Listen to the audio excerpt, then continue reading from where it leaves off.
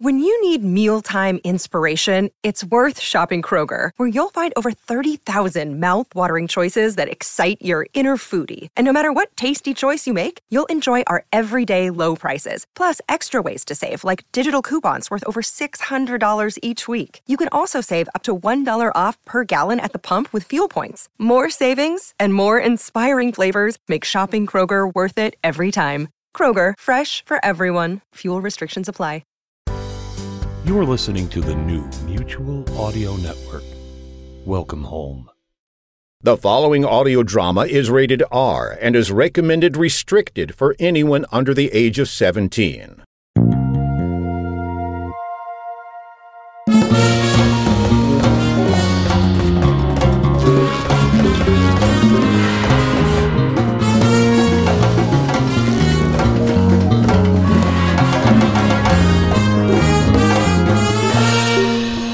Hi everyone, it's me, Jack Ward, for Sonic Society 744, the world's largest and longest running showcase of modern audio drama. And right now I'm making a beeline to the Mutual Audio Network building. I had to leave Thanksgiving dinner early as I just remembered I'm supposed to meet David Alt at the Haunted Garden Shed on the Mutual property. As I hoof it across Halifax, let's listen to The Milkman of St. Gaff's, episodes 1 and 2. Lovecraft meets Kafka on this serialized fantasy horror podcast about Howie, a troubled young man who joins the milkmen of the island of St. Gaff's, only to discover that the milkmen harbor a dark and dangerous secret. See you later, and enjoy the double feature. Maybe I'll cut through these trees. This year, Prime members get holiday deals before anyone else. Which means you're kind of a big deal. The Prime Early Access Sale on October 11th and 12th. Only for Prime members. Have you got an idea for a podcast? Let's hear it. Acast is your all-in-one podcast platform for recording, editing, publishing, and monetizing. We've got you covered. Getting started is quick, easy, and free. Head to acast.com to join today. Rusty Quill presents. It's time for The Milkman of St. Gaff's, starring Howie the Milkman.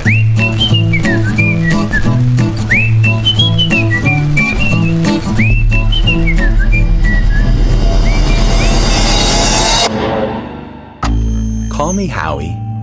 I'm a milkman here on the island of St. Gaff's.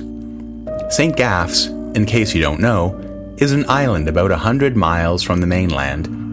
I didn't exactly come here to avoid the war, though it sounded awful with all those trenches and barbed wire. There are other reasons I came that maybe aren't fit to tell about right off.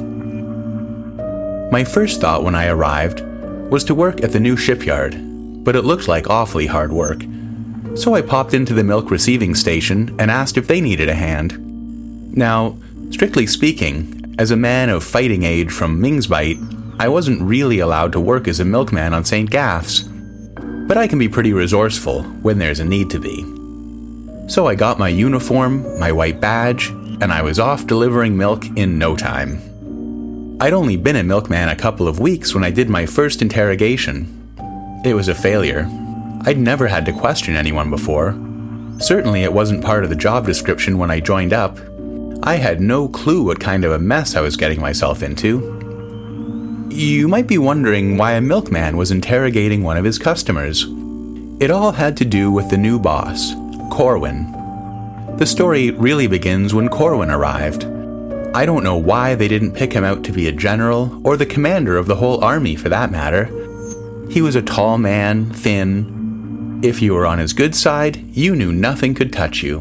And if you weren't, well, you'll hear soon enough. He's the one who made me see that being a milkman wasn't just some job, it was a calling, a vocation, and crucial to the war effort. When he first came to the island with his two huge assistants, Frank and Beaver, he gave a speech to the whole organization, all the milkmen. Corwin dressed in a white milkman's uniform, even though he didn't do deliveries anymore. The only difference was his gold badge. I can remember him as clear as day standing up at the podium. My job here is a simple one. Oversee the installation of the electric thermalizer, and with it, wrestle the bacteria count in our milk down to absolutely 0.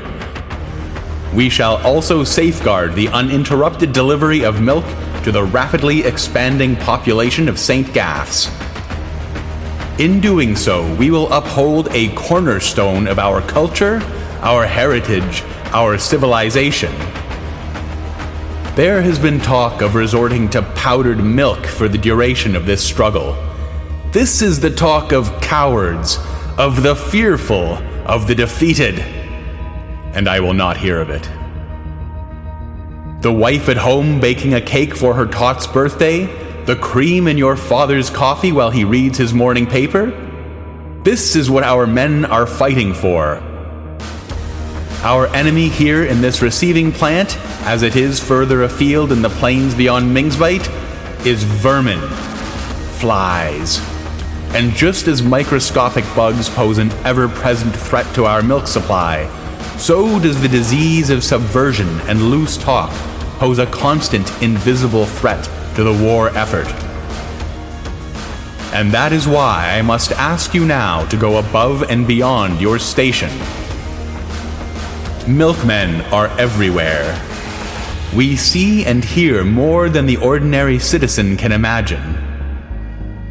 I'm not asking you to spy on your friends and neighbors, but if you do see something, hear something out of the ordinary, bring it to our attention.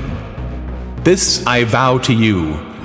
Our milk will be the purest in the realm, and I want each and every one of you to remember, to the milkman who is pure at heart, all things are pure. It was quite a speech, and there I was, on my way to see Travis the fisherman. My truck rattled away over the coast road. The red moon was still up. The fisherman's cottage was about 5 miles out of town. A muskrat waddled across the road. I aimed the truck right at it, wondering what kind of a sound it would make if I ran it over. The little blighter wasn't moving too quickly, but I veered away at the last second. The engine nearly stalled going up the one hill on the way to the fisherman's cottage, the load heavier than normal with all that milk. As the motor groaned, it dawned on me.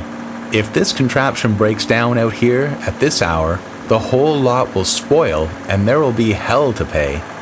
There were big slabs of ice in the truck to keep the product cool, but they'd melt pretty quick if the sun came up, even though it was only springtime. But the engine held, and I had a few moments to look out over the sea, the crimson stars. The stars used to be white up to about 3 years ago, when they turned red. No one quite knows why. The scientists say it must be some dust from somewhere, an electrical disturbance, or a really big sinkhole maybe. Me, I didn't care. It was a moment of peace and quiet, and I thought to myself that from now on, I'd always visit Travis first instead of last. City boys like me don't get a chance to see the stars much, especially if you're from the factory part of Mingsbite. After a few weeks on the island, maybe some of the smoke and soots got out of my lungs. I was shaken from my reverie when I saw a dog standing on the side of the road staring at me, like a Doberman, black. Didn't even flinch as I drove by. He looked mangy and hungry, with weird red eyes. I didn't know there were wild dogs on St. Gaffs. I looked back a couple of times and he was just standing there, staring at me. Maybe I was just seeing things. I came around the bend and caught sight of the pastel blue house, though it looked almost black in the red moonlight. I didn't have the truck's headlamp on since I forgot to fill it with oil. The boss says we'll get electric lamps soon. I arrived earlier than usual. That's what surprised him. There was old Travis standing on the edge of the sea with a spyglass and a lantern at his feet. He heard the motor and jumped, put the spyglass under his coat and picked up the lantern as if nothing had happened. He came walking over toward me with a big grin on his face as I hopped out. Travis had a full black beard, sharp blue eyes you couldn't look away from. "Morning, Howie, you're out early?" "I sure am, Travis. Just changing up the route. Thought I'd visit you first. 2 bottles then?" "2 bottles it is, Howie." I went back and got the bottles, and then I remembered what Corwin had said. Watch out for any suspicious activity. You never know who might be a subversive. Even someone who seems like a good fellow might be up to no good. Travis seemed decent enough. He had a nice young daughter, Naomi, and mostly kept to himself, no wife that I ever heard of. His house was the furthest from town, and I got stuck with his route, no seniority. But I thought to myself as I got those bottles out, might he be signaling some enemy craft out at sea with the lantern? And what a hero I'd be if I uncovered such a foul conspiracy. So I said to him, "Oh, Travis, I had a bit of a question for you if you don't mind too much." "What is it, Howie?" I got out my notebook and the pencil. I opened it to the first blank page. Then I thought writing might make him suspicious, so I put the notebook away again. I decided to sound casual, put Travis at ease. "Were you watching for someone at sea out there, Travis?" "No, Howie, just an old fisherman's habit, looking out for the weather, whales, dolphins, and such like." The old codger was one step ahead of me.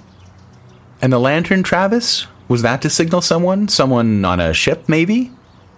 "No, Howie, it's before dawn, and I didn't want to trip and fall on the rocks out here. You're a mighty curious lad, aren't you?" He was on to me, time to think fast. "Have you caught any good fish lately, Travis?" "Why, no, Howie, I haven't. I haven't been fishing at all these past 6 months. No one has. All us fishermen are working at the shipyard now, with the war." That's true. He had me there. A light came on in the upstairs of the cottage. Travis saw it too. Someone appeared in the window, but I couldn't see who. Travis said, "Looks like Naomi's up. Anything else I can do for you, Howie?" Travis was looking right at me with those clear blue eyes. The horizon was pink now. Dawn was about to break, and I thought maybe I'd stayed there too long. I could see the girl's silhouette in the window, watching us. I heard something scurry under the truck. The sound shook me from my thoughts. For such a rocky, barren island, there sure was a lot of wildlife. "Howie?" Travis said. "No, Travis, I'd better get going." "Be seeing you." And with that, Travis walked back up to the cottage, the lantern lighting his way. I made up my mind then and there to keep a careful watch on Travis from here on out, decent fellow or not.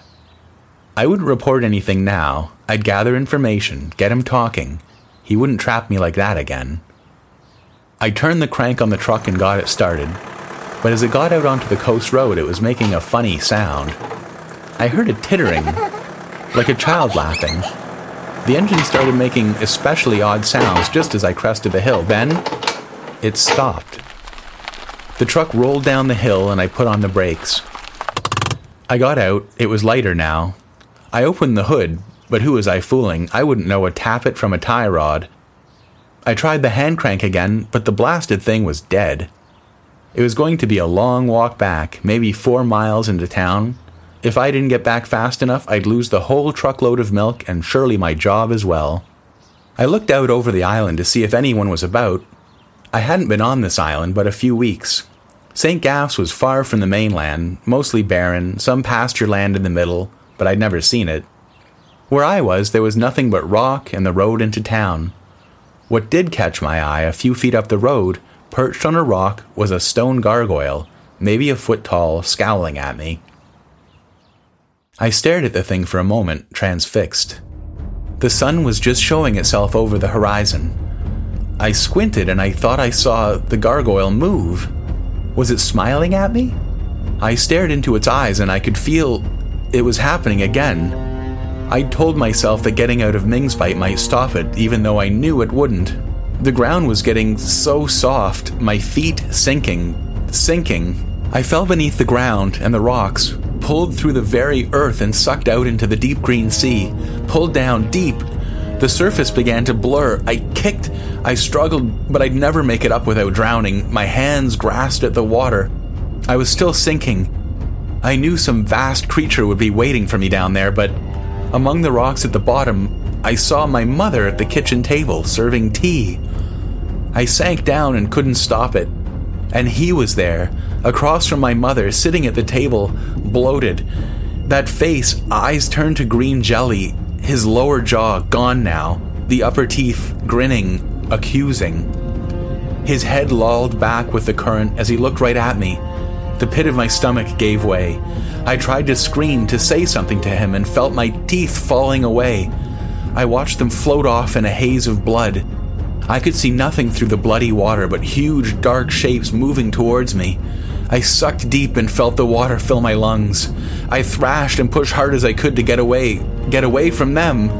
I was in thick weeds, clawing through. I pushed an armful of the green stuff away in the water and came face to face with the Doberman, the dog from the road, eyes red, snapping at me, the dog's face grotesque in the water, teeth exposed. I pushed as hard as I could to get to the surface, and then I felt a rough hand on my shoulder shaking me. It was Travis. I was standing beside the truck again. The sun was up. I was soaking wet. Howie? Howie, you all right there, lad? Travis always walked to work and back. I felt something in my mouth. I touched it with my tongue and could feel that I'd chipped a tooth. I spat the piece out. That gargoyle, I pointed. My daughter Naomi put that there. Said it would ward off bad spirits. Didn't give you a fright there, did it? Did you take a dip in the ocean, Howie? I couldn't tell him what I'd seen. No, I just get the sweats sometimes. The truck's broken down and I've got to get this milk into town before it spoils. The boss will have my guts for garters. You just have a seat inside there and try to stop shaking. I'll have a look at the motor, he said. And as luck would have it, Travis knew a thing or two about motor cars, despite not owning one himself. Something had come loose and it was just a matter of screwing it back on. I gave him a lift into town. Perhaps I was wrong about Travis. I'd have to ponder the matter.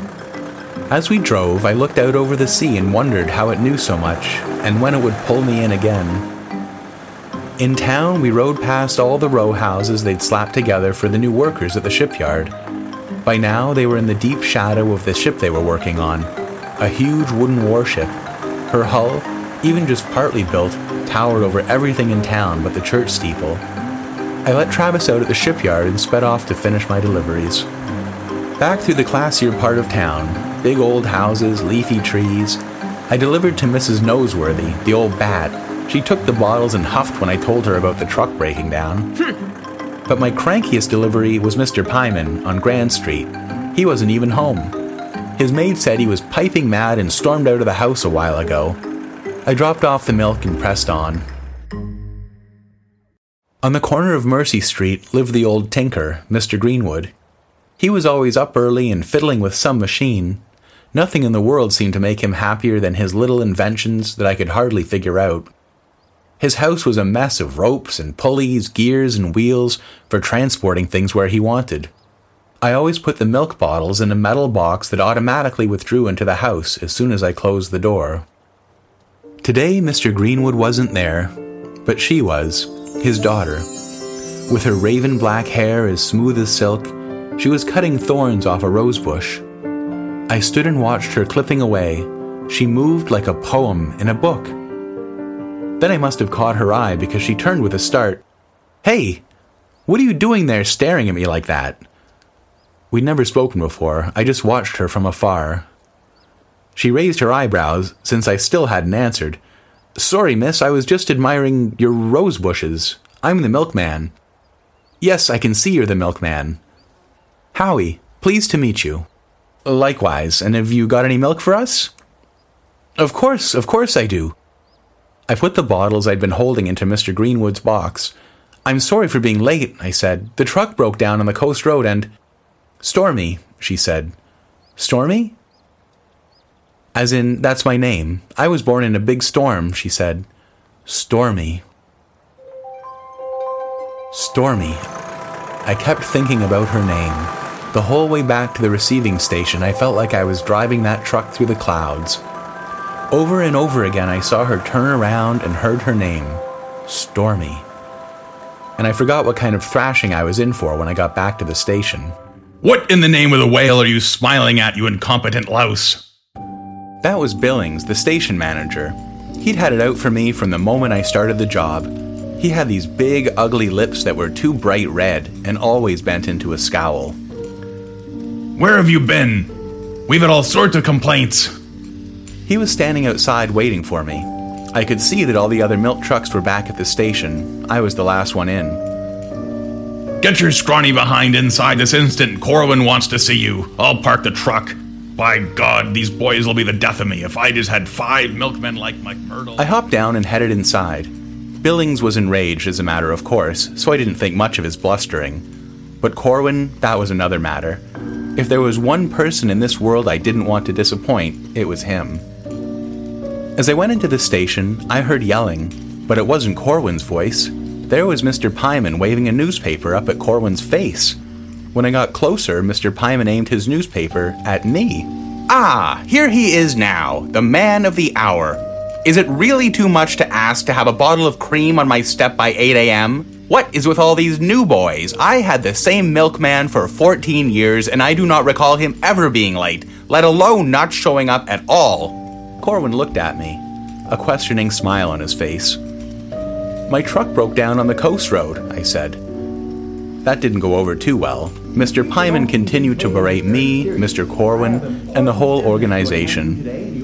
Corwin just kept smiling at him, cool as a cucumber. He assured Mr. Pyman that he wouldn't have to worry about late milk deliveries anymore. Finally, Mr. Pyman left, muttering about the hopelessness of new boys, motorized trucks, and innovation in general. Corwin's assistants, Frank and Beaver, were standing not far off. They both had the red badges of distinguished milkmen. Oh, how I longed for one of those badges. Corwin motioned to Frank and Beaver with his head, and they went out, following Mr. Pyman down the street. Corwin wasn't smiling anymore. Then he looked at me. He was calm. Is delivering milk too complicated for you? No, sir. What's your name? Howie, sir. Howie Coxwell. Well, Howie, you've made a very poor first impression. For the rest of this week, you'll be spraying the facility for flies after your shift as penance for your late deliveries today. He walked away. I was desperate. Mr. Corwin, sir, I saw something suspicious on my rounds. That's the real reason I was late. I just didn't want to say in front of Mr. Pyman. Corwin stopped and turned, his gaze intense, withering. And? I told him all about Travis and how strangely he'd been acting, how he was looking through a spyglass, flashing a lantern out to sea, opening and closing the lantern doors in a very peculiar way. I added that last part myself, but it wasn't too far from the truth. Corwin thought about this for a few moments. Travis, a fisherman out of town. This is very good work, Howie, very good. You may be the only boy who was paying attention when I gave my talk. I don't think this Travis is a problem from what you've told me, not yet at least. But you have a good eye, you're observant. I might have another project for you. Come with me a moment, Howie. He brought me back to where all the milk was pumped in and out of trucks, and I saw, for the first time, the electric thermalizer. It was a huge contraption with wires and lights and gauges. I'd never seen anything like it. Do you know Mr. Greenwood, who lives on Mercy Street? Corwin asked. Yes, I do. He's on my route. Good, good. This Mr. Greenwood came to me a few days ago. He fancies himself a bit of an engineer. He was suspicious of our new thermalizer. Thought he might know better than the Department of Lactic Affairs about the best way to preserve the integrity of our product. That's just awful. It is, Howie. I'm glad you see it that way. I'd like you to keep a close eye on the Greenwood household. Spend some time with them. Ingratiate yourself with them. You bring me any information at all that seems out of the ordinary. I thought about Mr. Greenwood and his little machines. I thought about Stormy cutting thorns off the rose bushes. The Greenwoods seem... What was that, Howie? He glared down at me. A wave of blackness crossed his face, and I felt like I was falling into some black pit. Yes, sir, I'll keep a close eye on them, Mr. Corwin. Good, now get spraying. I don't want to see a solitary fly in here tomorrow. I was on my way to get the fly juice, trying to sort everything out.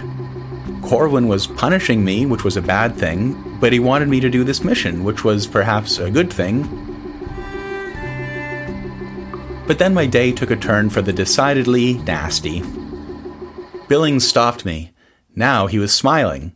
Smiling in a constipated kind of way, mind you, but I suppose it was the best he could do. Just a moment there, Howie.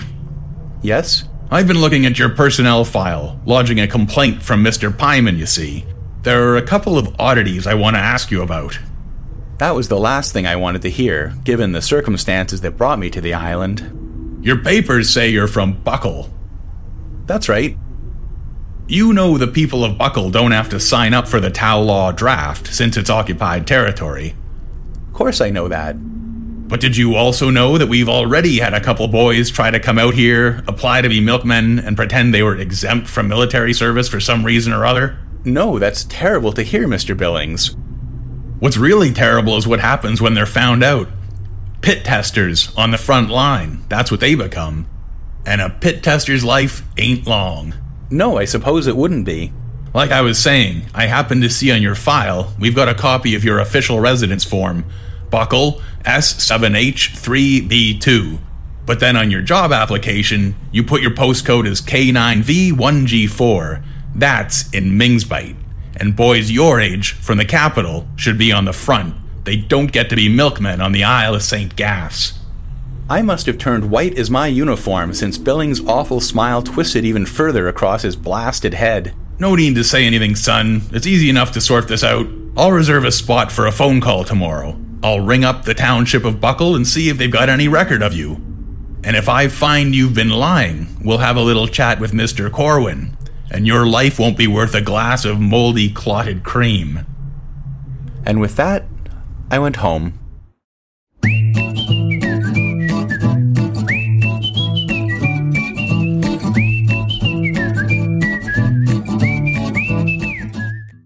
Thank you for listening to the first episode of The Milkman of St. Gaffs, a bi-weekly podcast.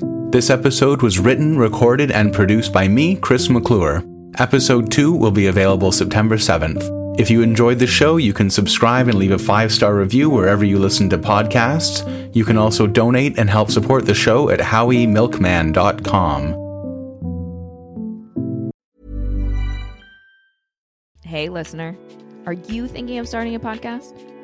Acast has everything you need to get your idea out of your head and into people's ears. Record and edit your episodes with our Podcastle integration and seamlessly publish your show to Acast to reach millions of listeners all over the world. And the best part? It's completely free. Get started today at acast.com. AST.com. Rusty Quill presents. Hi, this is Chris McClure, the creator of The Milkman of St. Gaffs. I really hope you're going to enjoy episode 2. And before we start, I would just like to say a big thank you to my very first Patreons, Rory Schachter and Viviana Alini. Thank you so much for your support. If you'd like to learn more about supporting the podcast, you can find out at the website howiemilkman.com. And with that, let's get on to the episode. It's time for The Milkman of St. Gaffs, starring Howie the Milkman.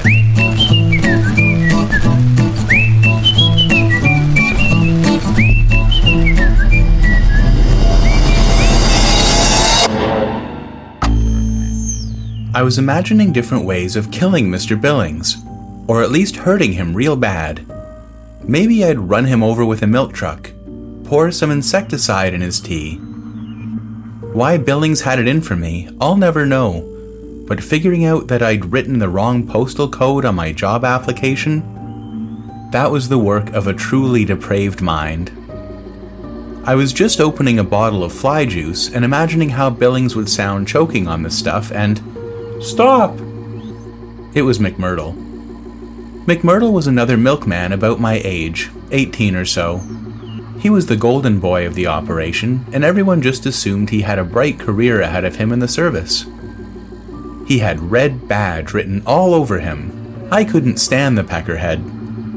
He showed me how the stuff had to be diluted, how you had to put gloves on, and use a special funnel since you might burn yourself otherwise. He was telling me all about the places that were difficult to reach and how to use the sprayer. I told him to get lost and I could figure out how to spray for insects, thank you very much. He said, "Suit yourself," and left. Still, I was glad I didn't burn myself. Unfortunately, when I did get to spraying, I had the nozzle pointed the wrong way and got a big mouthful. I choked a bit, spat the stuff out, cursed McMurtle for not telling me about the nozzle, and got to spraying. Now, first of all, the spray stank like vinegar and rotten eggs, and second of all, the place was clean as a whistle, so I didn't really spend too much time on it, truth be told. And also, there was a sickly feeling in my stomach from the fly juice, and from worrying what was going to happen tomorrow.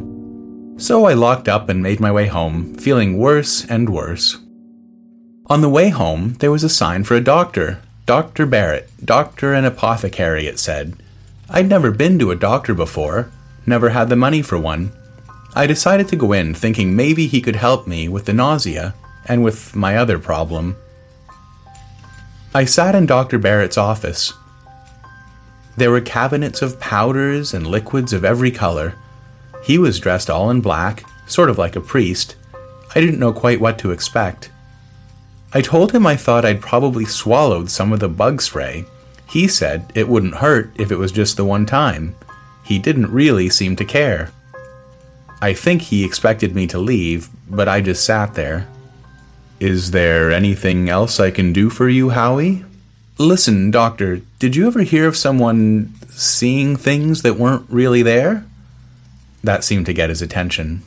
I have heard of that, yes. Have you been seeing things, Howie? No, not me. One of the other boys was talking, and I thought he was pulling my leg. He said sometimes he'd see animals, things chasing him. And sometimes it's as if he disappears and he's somewhere else, somewhere like a nightmare. And then he comes back. Extusius. Pardon me, Doctor? It sounds like you've got extusius, a kind of trance accompanied by loss of reason and occasionally hallucinations. Oh, Doctor, don't misunderstand. It's not me. It's McMurtle. He's quite far gone, to tell you the truth. I'm worried for him. Nonsense. I know McMurtle. He's fit as a fiddle, sound of body and mind. Extusius can be treated, Howie. He went to his cabinet and looked all around. He brought out a dark bottle of liquid. Podexium. A miracle of modern medical knowledge. This should help calm the brain. But you don't drive a milk truck, do you, Howie? I certainly do, Doctor.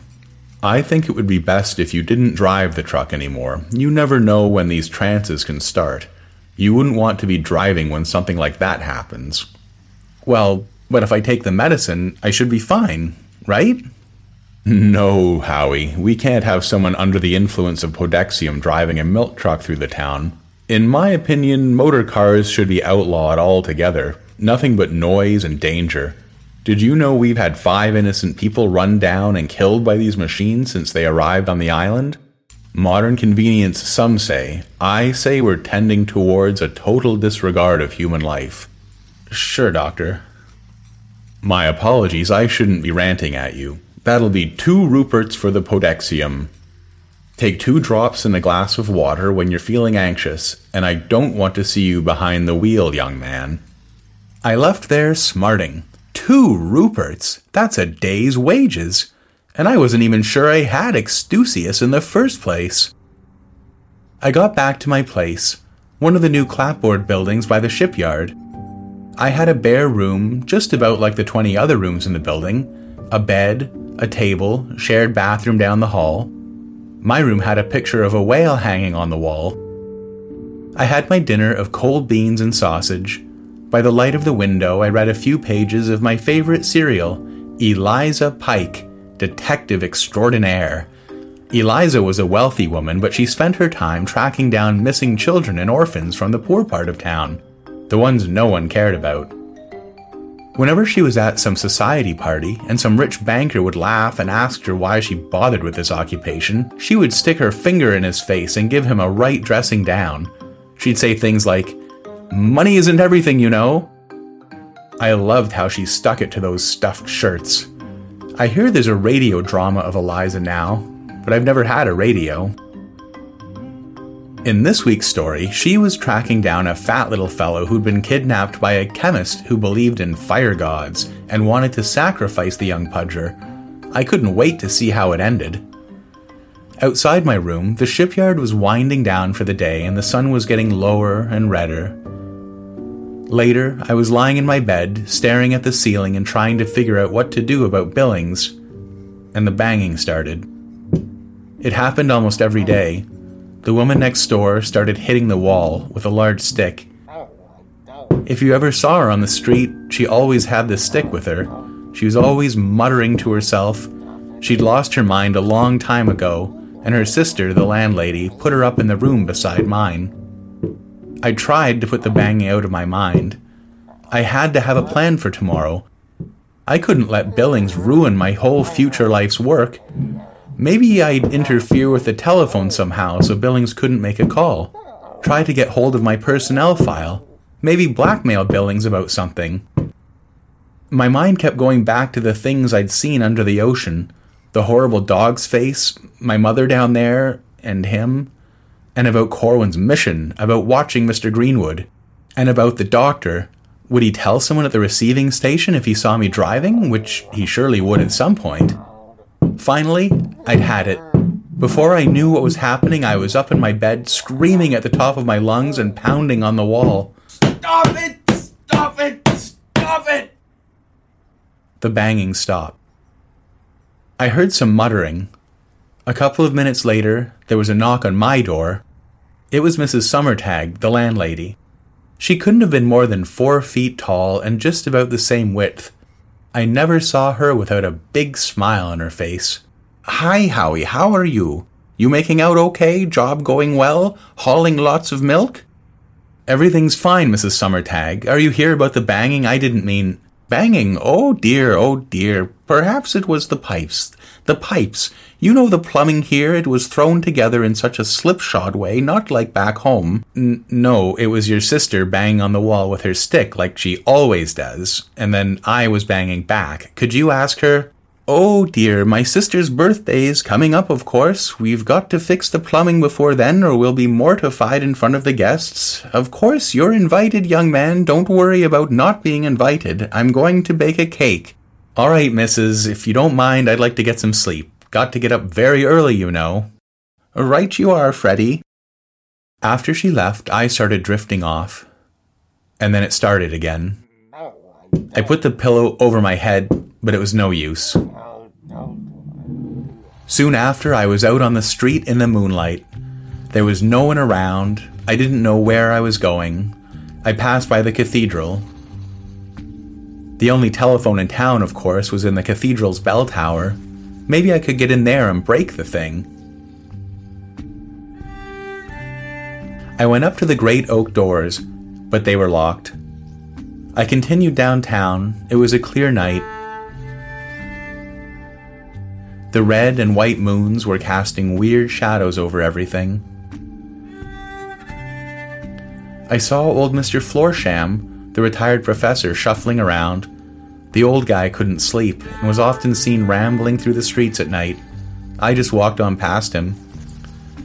When I got to the receiving station and passed by the parked trucks, I thought I heard the sounds of digging coming from Corwin's office.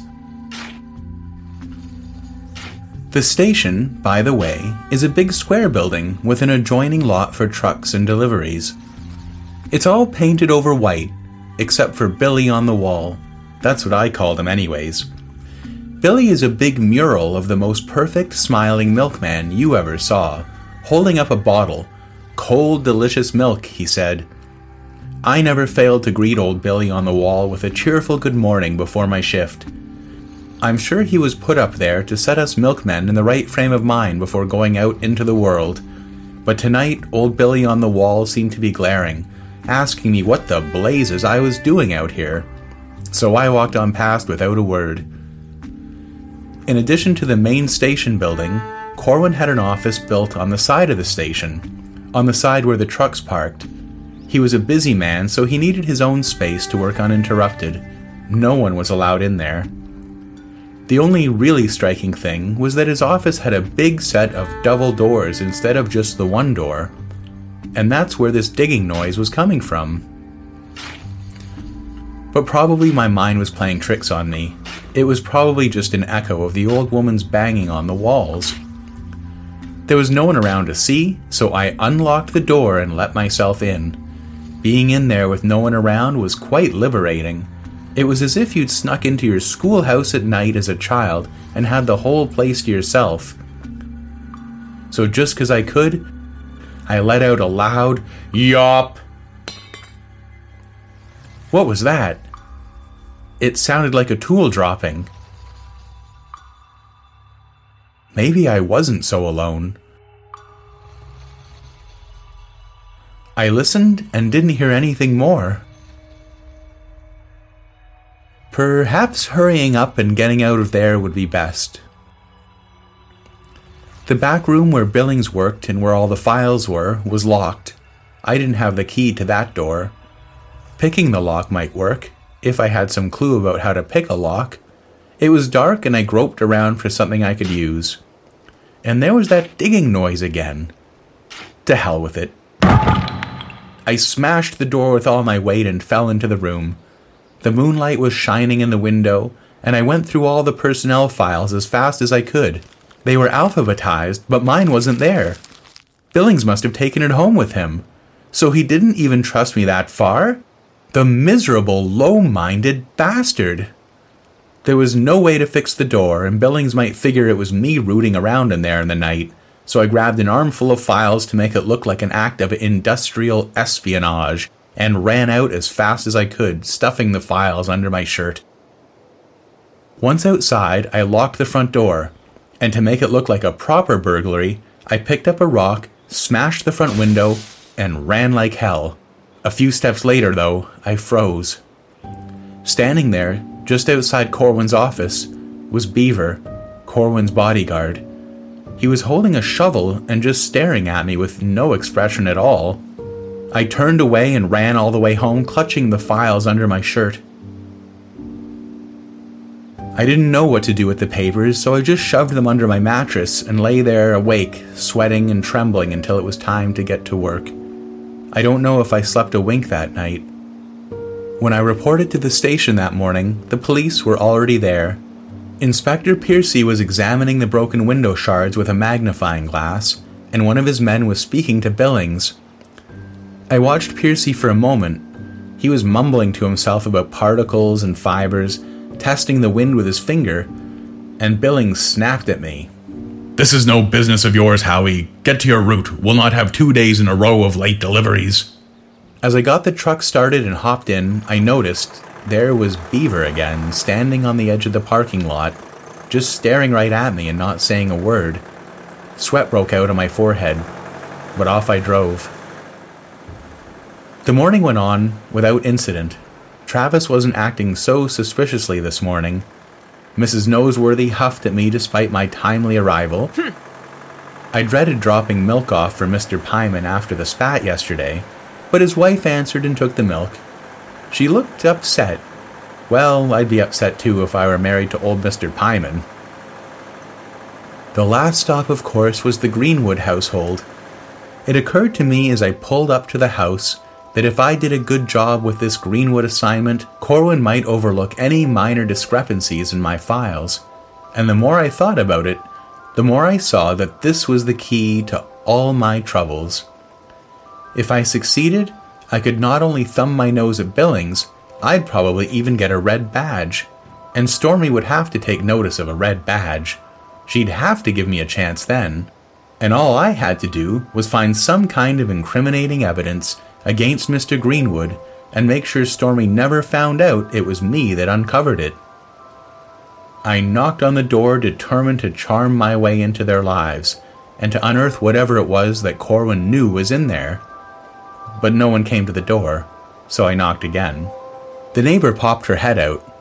"There's a note, dearie." And indeed, there was a note at the foot of the door.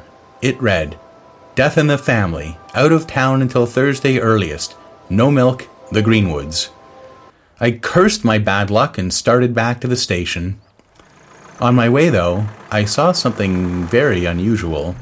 Passing back by Mr. Pyman's house, I saw 2 police cars parked outside, and 2 officers were dragging old Mr. Pyman out of his house. He had bruises on his face, and his hands were all bandaged up. Maybe from resisting the police? He was kicking and screaming, and his wife just stood there covering her mouth with both hands.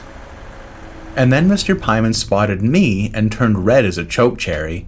He pointed at me, and in a weird, high-pitched scream shouted, "It's him! This is all his doing! I had nothing to do with it!" I had no idea what he was talking about, but I stopped my truck beside a police car and asked the officers inside what was going on. Seems the old man broke into the milk receiving station last night and made off with a number of sensitive files. Someone dropped us an anonymous note and we found the papers right where the note said they'd be, under his mattress. Looks like he was planning to sell the documents to the enemy. Who'd have thought, the first confirmed case of true subversion on the island. The officers stuffed a gag into the old man's mouth and shoved him in the back of the car.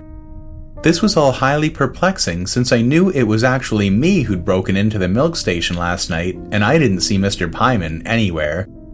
Maybe he'd snuck in after I left? What on earth was going on? I almost drove home to check the papers under my bed, but I'd be late getting back to the station and I was in enough hot water already. I pulled the truck onto the lot and there was Mr. Billings waiting for me, his ugly red lips grinning at me. "Finished your route, Howie? No troubles this morning?" "No trouble, Mr. Billings." "Don't think I haven't forgotten about our appointment. Good thing the burglar didn't get this." And he pointed to a satchel slung over his shoulder. "Corwin's with the police at the cathedral. They've had to spend a lot of time on the phone trying to arrange transportation for Mr. Pyman. But once they're done, it'll be my turn." "Nothing to say?" "Not to worry, Howie. Now get in the back and start spraying." I went back and got the juice, but I had the shakes in my hands. I could feel a pressure rising in my head. I remembered what the doctor had told me. He said, "If you start getting anxious, just have a drink of this here stuff and you'll be fine." The bottle of Podexium was in my bag. I uncorked it and took a few gulps. I got to spraying and, by the whale, one day of inattention surely had made a difference. There were flies buzzing everywhere. Even if I somehow got off from the postcode fiasco, there was no way Corwin would let me off the hook for all those flies. The man hated vermin. I sprayed every little nook and cranny, every pipe. I watched the little buggers die, but still they kept coming. The air was getting thick with the things, rubbing against my skin like a carpet. The buzzing in my ears, they were landing on me, expelling their acid and trying to digest me. I knew they were. The sprayer was empty. I surrendered, and the world went black, buzzing, close, hot. And I felt I'd been swallowed, and I was crawling in the blackness through a tunnel. They were talking, laughing, milling about with glasses of champagne. And then I was in a Mingsbite tube station with no trains, just a lot of fancy people in gowns and dinner jackets. I tried to get through to the exit, up to the street, but couldn't get past the press of bodies, the women's lips covered in garish red lipstick, drinking, talking, laughing. I pushed and pushed, and then, one by one, they disappeared. Each one shot up into the air like an angel flies up to heaven. Until I was alone. With the dog, the Doberman, the hound from hell with its red eyes and thirsty fangs. It ran me down. It bit my leg hard, snarling it wouldn't let go. I shook it off and ran like the Dickens across the station. I got to the wall. I was about to jump into the tunnel and run. But something welled up inside me. What was this dog? Why should I run from it? As it leaped, maw agape and aimed directly at my throat, I grabbed the thing in midair and slammed its vile head into the wall. It fell, and I fell, still clutching its neck. I smashed its head against the floor tiles again and again until its skull went soft in my hands and the brains oozed out its ears. And just like that, it was rotten and festering, its dead eye looking laughingly at me. A train passed by without stopping. And then I was soaked in sweat in my bed. There was the picture of the whale, my detective magazine, and I could have cried to be back in my own place with my own things, and the shipyard out the window. I checked under the bed, and the papers, thank goodness, were still there. It was early evening now. But something was hurting. My leg.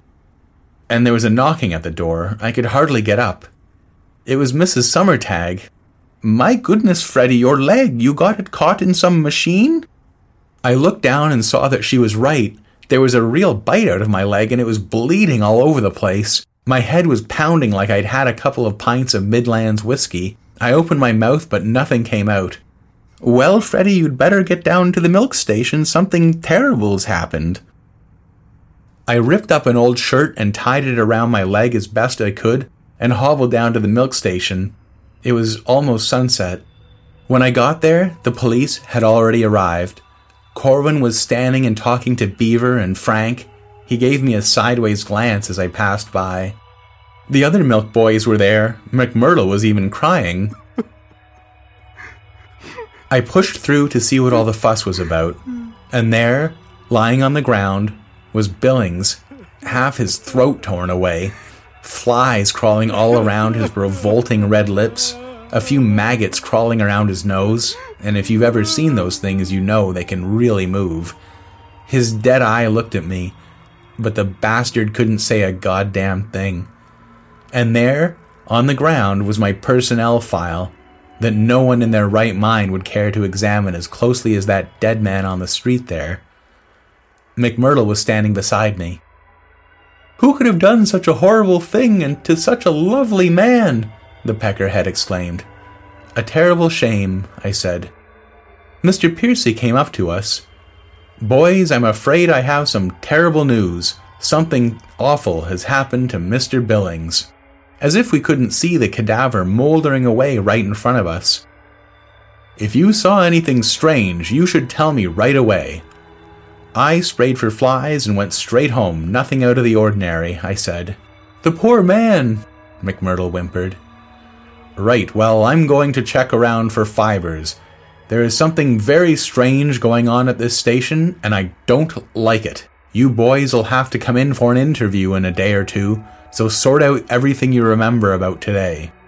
I limped back home in the red light of dusk. I racked my brain trying to remember, knowing that what happened to Billings was somehow my fault, knowing I'd done something terrible, but not remembering quite what it was. I stopped in an alley and puked. I wiped off my mouth with my sleeve.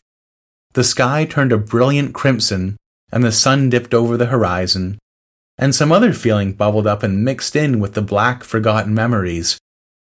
My heart filled with gratitude to the moon and stars for my wondrous luck. I was off the hook.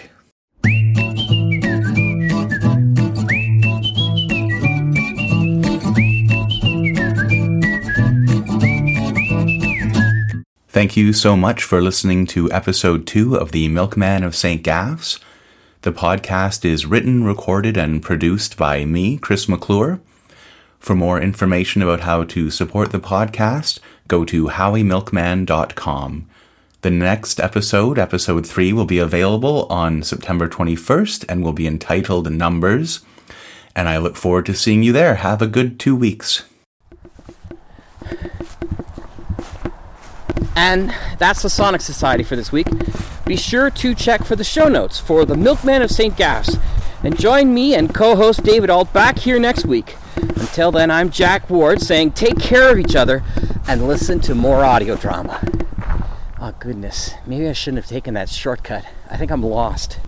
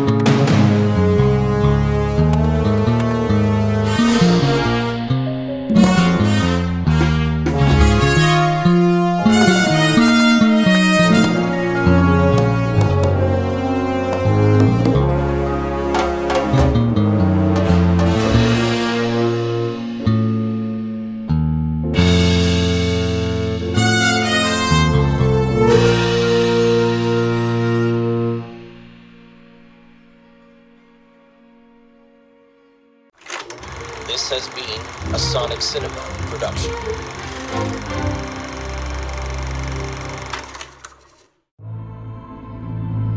The bridge between man and machine.